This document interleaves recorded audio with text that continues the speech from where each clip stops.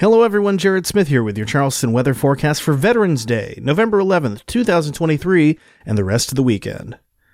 Our run of warmer than normal weather comes to a screeching halt on Saturday as chilly high pressure wedges in from the north.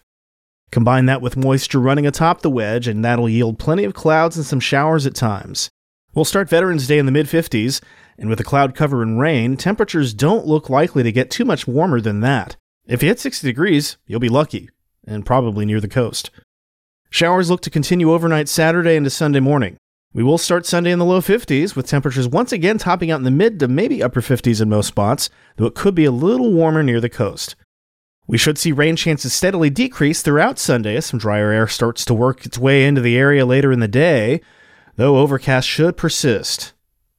By Monday, rain will have departed and clouds will break up some, though we'll still only warm to the low 60s as the cool wedge persists.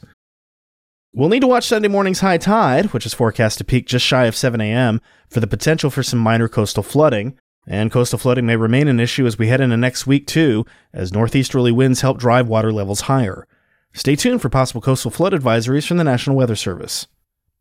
Finally, taking a look at the tropics, there is one spot in the southern Caribbean that is being watched for possible late-season tropical development, but this does not look to be of any concern to us here at home.